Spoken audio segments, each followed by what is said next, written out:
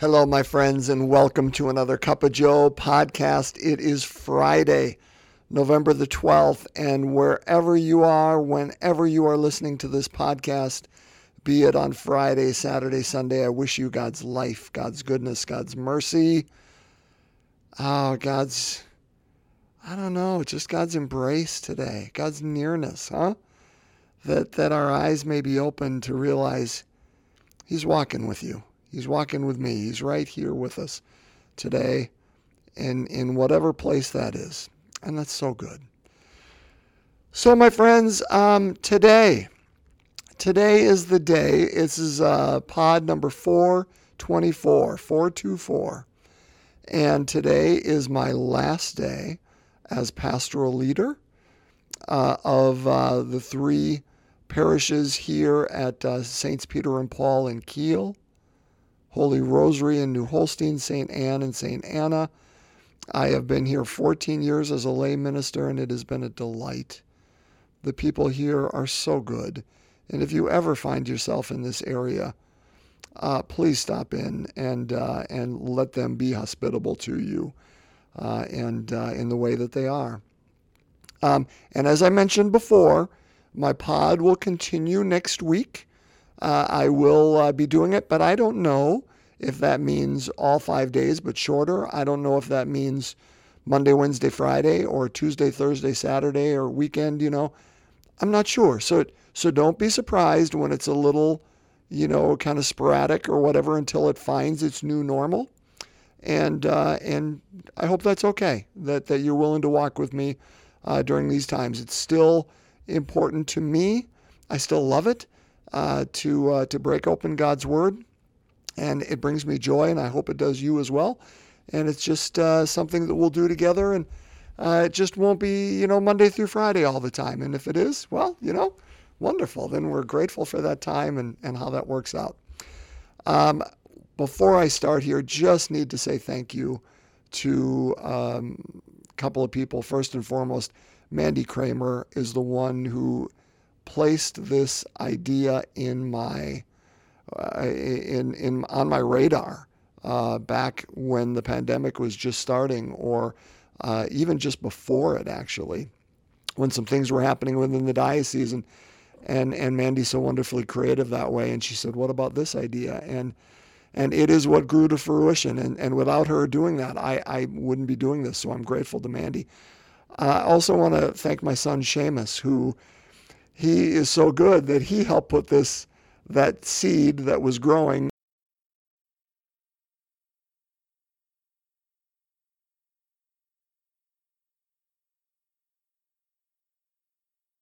and all those things. And then I need to thank my daughter Bridge, who when I got the microphone and moved from just a phone to this, she's like, "Dad, this is the software you want to use, and here's how you use it," and things. So of course, it's the younger generation that all helps with this. So I'm so grateful to them. Hey, you didn't come here to listen to all those things, but I wanted to just say thank you to those particularly. Thank you to you for being so good. I mean, the listenership has really grown over the last year and a half, and I just think that's so cool. But let's break open God's Word, huh? It is a feast day today, Feast of St. Josaphat. We're going to talk a little bit about St. Josaphat. That's not someone we just kind of wake up in the morning and say, "Hey, I'm just going to talk to somebody about St. Josaphat today," But we're going to do it. We're going to do it because you know what? Why not? Why not? Today we are going to finish up Luke chapter 17, all right? So we'll follow immediately from yesterday. That'll be important because I'm going to reference back to it. Luke 17, verses 26 to 37. So let's break open God's Word. A reading from the Holy Gospel according to Luke. Jesus said to his disciples, "As it was in the days of Noah, so it will be in the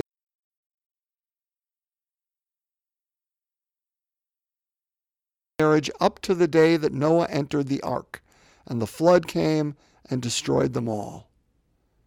Similarly, as it was in the days of Lot, they were eating, drinking, buying, selling, planting, building. On the day when Lot left Sodom, fire and brimstone rained from the sky and destroyed them all. So it will be on the day of the Son of Man. So it will be on the day the Son of Man is revealed. On that day, someone who is on the housetop and whose belongings are in the house must not go down to get them. And likewise, one in the field must not return to what was left behind. Remember the wife of Lot. Whoever seeks to preserve their life will lose it, but whoever loses it will save it. I tell you, on that night there will be two people in one will be taken, the other left. And there will be two women grinding meal together. One will be taken, the other left. They said to him in reply, Where, Lord? He said to them, Where the body is, there also the vultures will gather. My friends, the gospel of the Lord. Praise to you, Lord Jesus Christ. Now, if that isn't the way to end a soliloquy, isn't it? Right? You know, where, Lord? Well, let me tell you, where the body is, there the vultures will gather.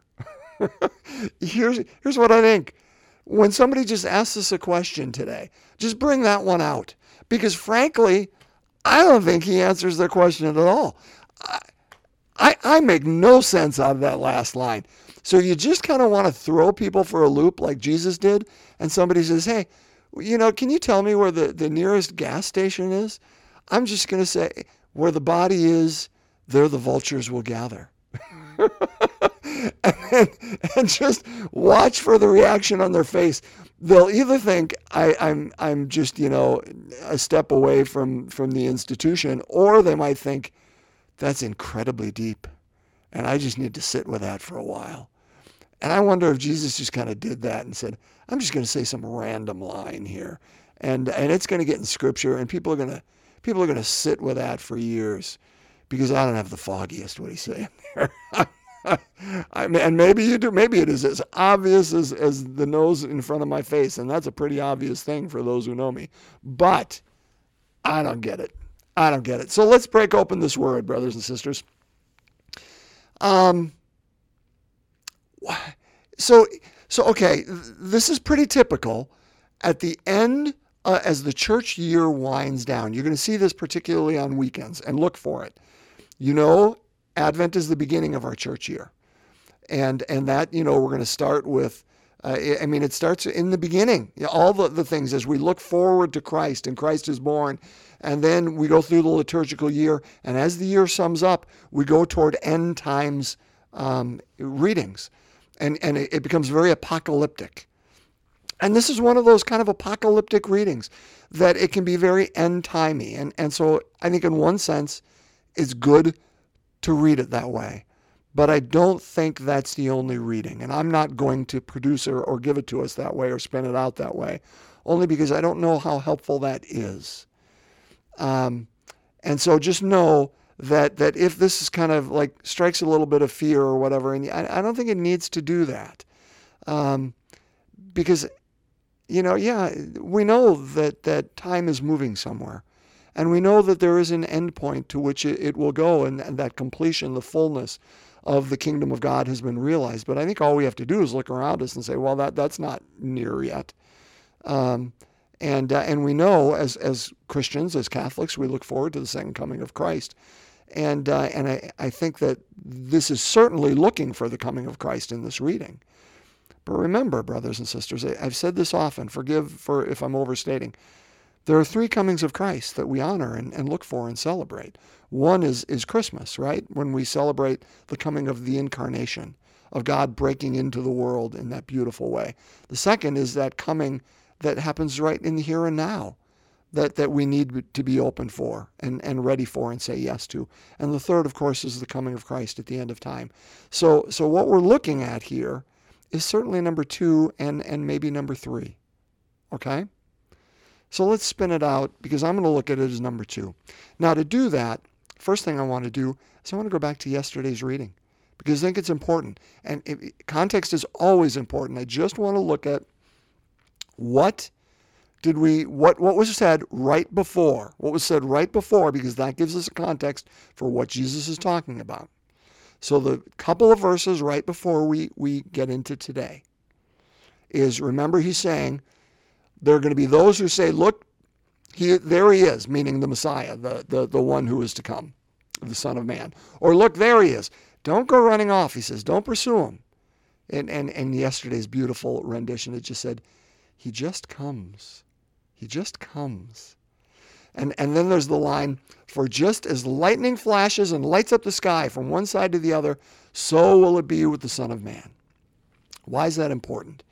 Because, brothers and sisters, you and I can't sit there and predict, okay, well, lightning is going to come at 8:24 tonight. We don't know that. Lightning just comes when it comes. And we experience it when it comes, and it lights up the world, right? It lights up our life. Boom, it just happens. And at that point, and we don't really have a decision to make, but it's like right there in front of us, and we experience it. That's what he's talking about here. Okay? That boom, the Son of Man is there. He wasn't there, and boom, he's there. Now, was it that he wasn't there and then he was, or was it that we weren't open to the fact that he was there, and then all of a sudden our eyes become open, like scales, like Paul, fall from our eyes? I would argue the latter. But God comes to us, that hound of heaven, and sometimes comes to us in new and unusual or ways that, again, as I mentioned, speak our language. And boom, sometimes it's like the light switches on, right? Boom. So know that, okay? Use that as a background for what we're talking about here. So he says, as it was in the days of Noah, so it will be in the days of the Son of Man, okay? The lightning, he's going to come over here, over there. No, he just comes. He just comes. And boom, it's like that. So it will be in the days of Noah. They were eating and drinking, marrying and giving in marriage up to the day that Noah entered the ark, and the flood came and destroyed them all. He's not saying that he's coming in a destructive manner, so we need to be fearful. He's using the analogy that says, you know what?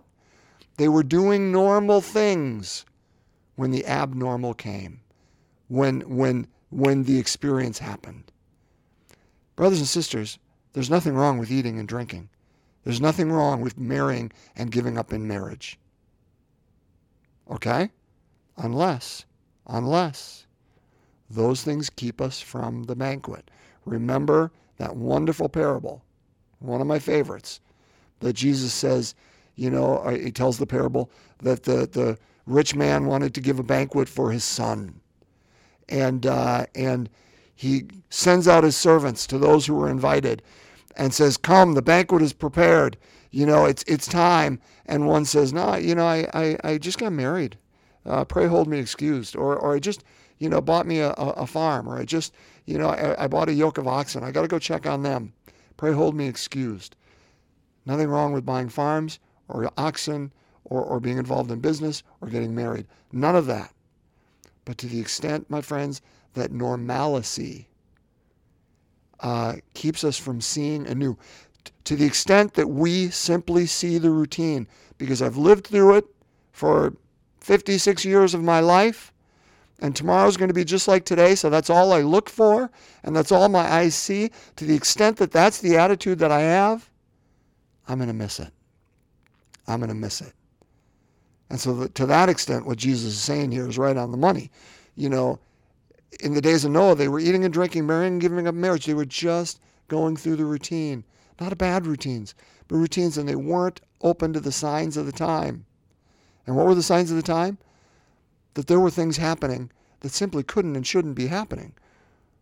And did they stand against that, or did they see the signs of the time and prepare for that?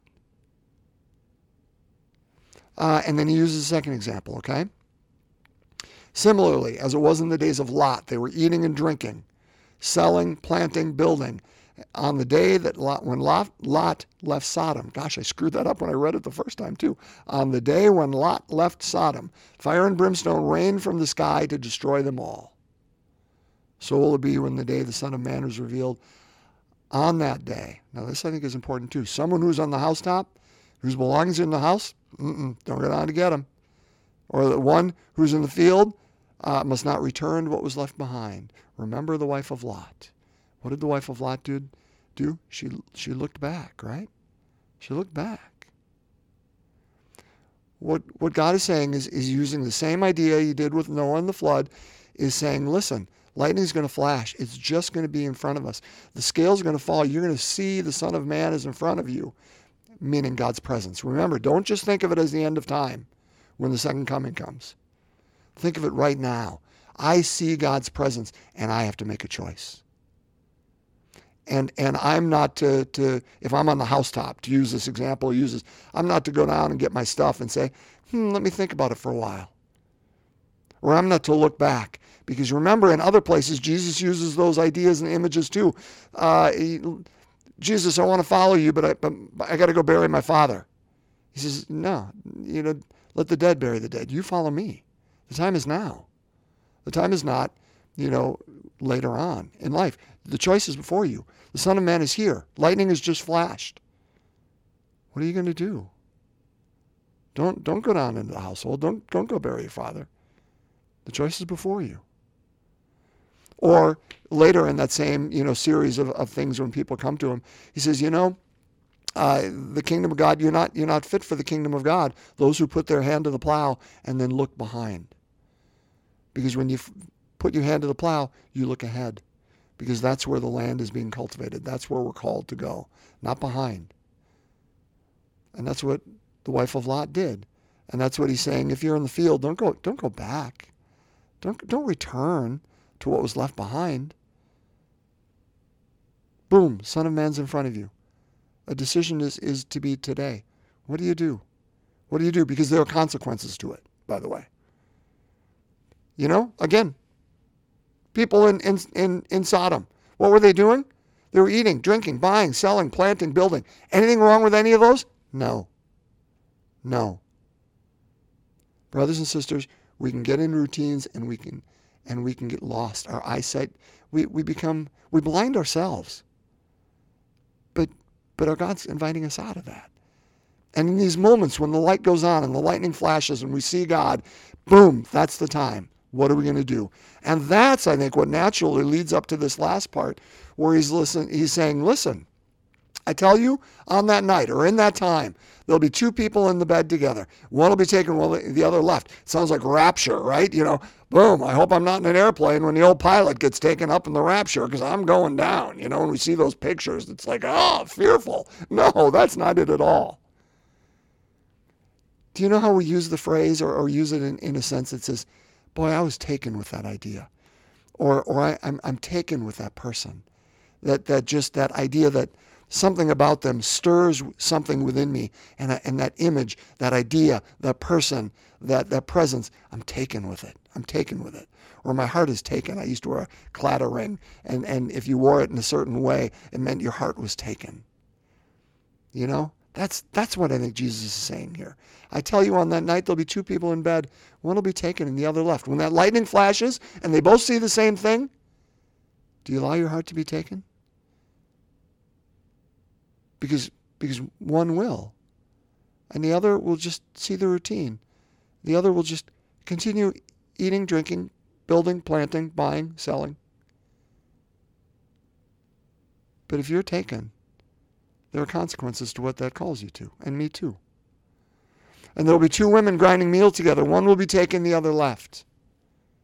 And at least the disciples here have the correct. They asked the correct question.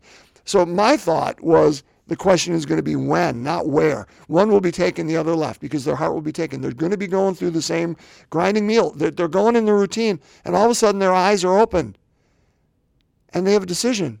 The light went on. Do I allow myself to be taken, my heart to be taken, and do I act appropriately? Do I move where that goes? And I think, again, the question should be when. When is this going to happen? But Jesus already said yesterday, right? It's not a matter of counting the calendar, saying when it is. So they asked the question, where? Where does this happen? I love that. Where? What happens right here, right now, in our midst, right? He just comes. The kingdom of God is among you. We've gone full circle. That's where. But Jesus doesn't answer in such a way. He answers with the wonderful line, where the body is, there also the vultures will gather. There you go. What better way to end this? So I think really it's just saying, hey, my friends, the routine is part of what life is. But don't let that keep you from those moments when you sense my presence, you know my presence, you see my presence. And what does that invite out of you? Because if all we do is say, wow, that was really cool, and go back, we're the wife of Lot. We're the people who go back to buying, selling, building, planting, eating, drinking, right? And Jesus is, I think, going to look at us and say, hey, man, I was there. I was with you. And it didn't stir you? It's decision time. It's inviting us out of routine. I guess that's all I can say on that before I'm just beating that dead horse now. And I don't know that I have great tools to say, hey, look differently. But I'm just going to say, hey, and you can tell me, look differently, think differently, act differently. How do we see things out of the routine? And at those moments when the veil is thin, in those thin places, in those moments when God reveals God's self to us, may we have the courage to say, okay, yep, I'm moving, and I'm moving forward. I'm not going back to what I left behind, going down in the house. Let's talk St. Josaphat. I know you've been waiting for it, and who wouldn't? So here's the deal with St. Josaphat. It was about the 16th century that he was born, and he was born in what we would call modern-day Belarus, and he grew up in the Ruthenian Church, and that was mostly, he became an Orthodox, so that's would have been a Russian Orthodox bishop, but he was a Russian Orthodox bishop in a place where there were a lot of Ruthenians. Now you might say, Joe, I don't know that. What does that mean? And I'm not sure I know a lot either. But here's what I know. I know that, within the Orthodox Church, I think the big ones are the Greek Orthodox and the Russian Orthodox. But there's a lot of little churches that are associated with the Orthodox Church, just like within the Catholic Church.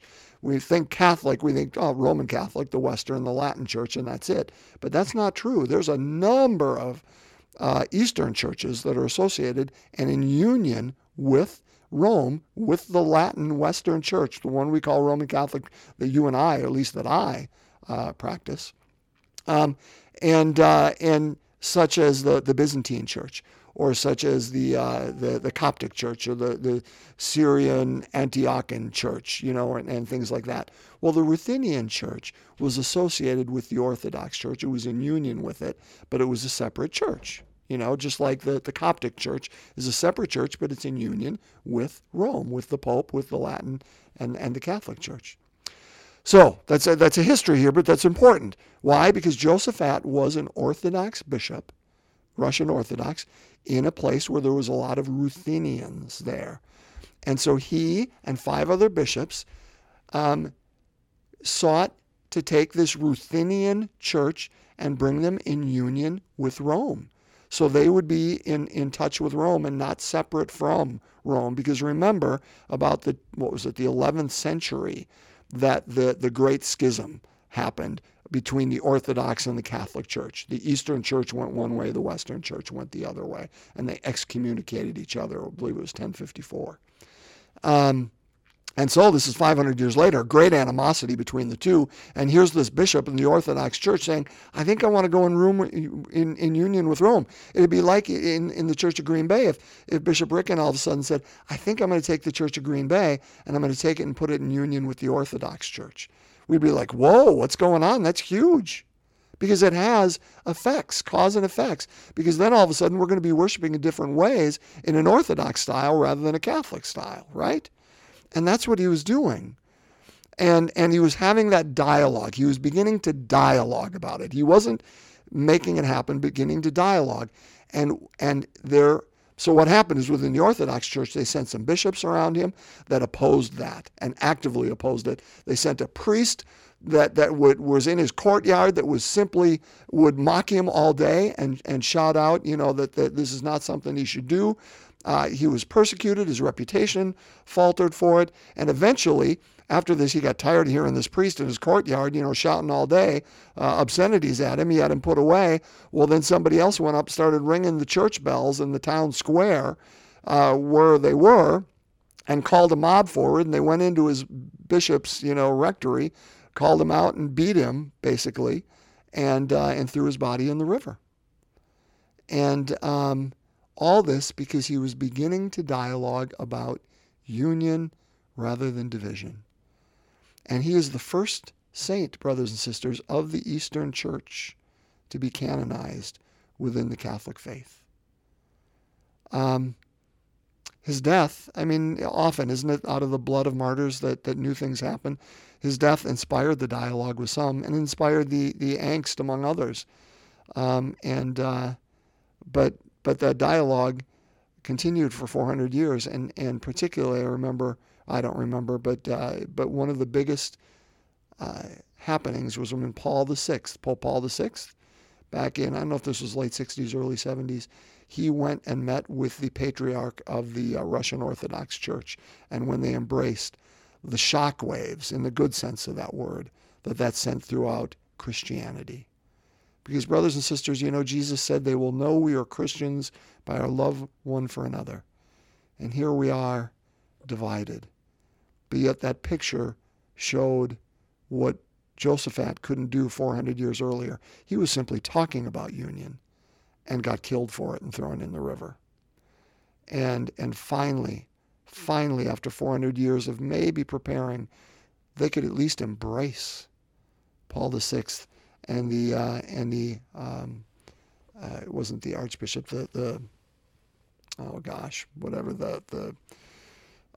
our patriarch, I believe it's called, the archpatriarch of the Russian.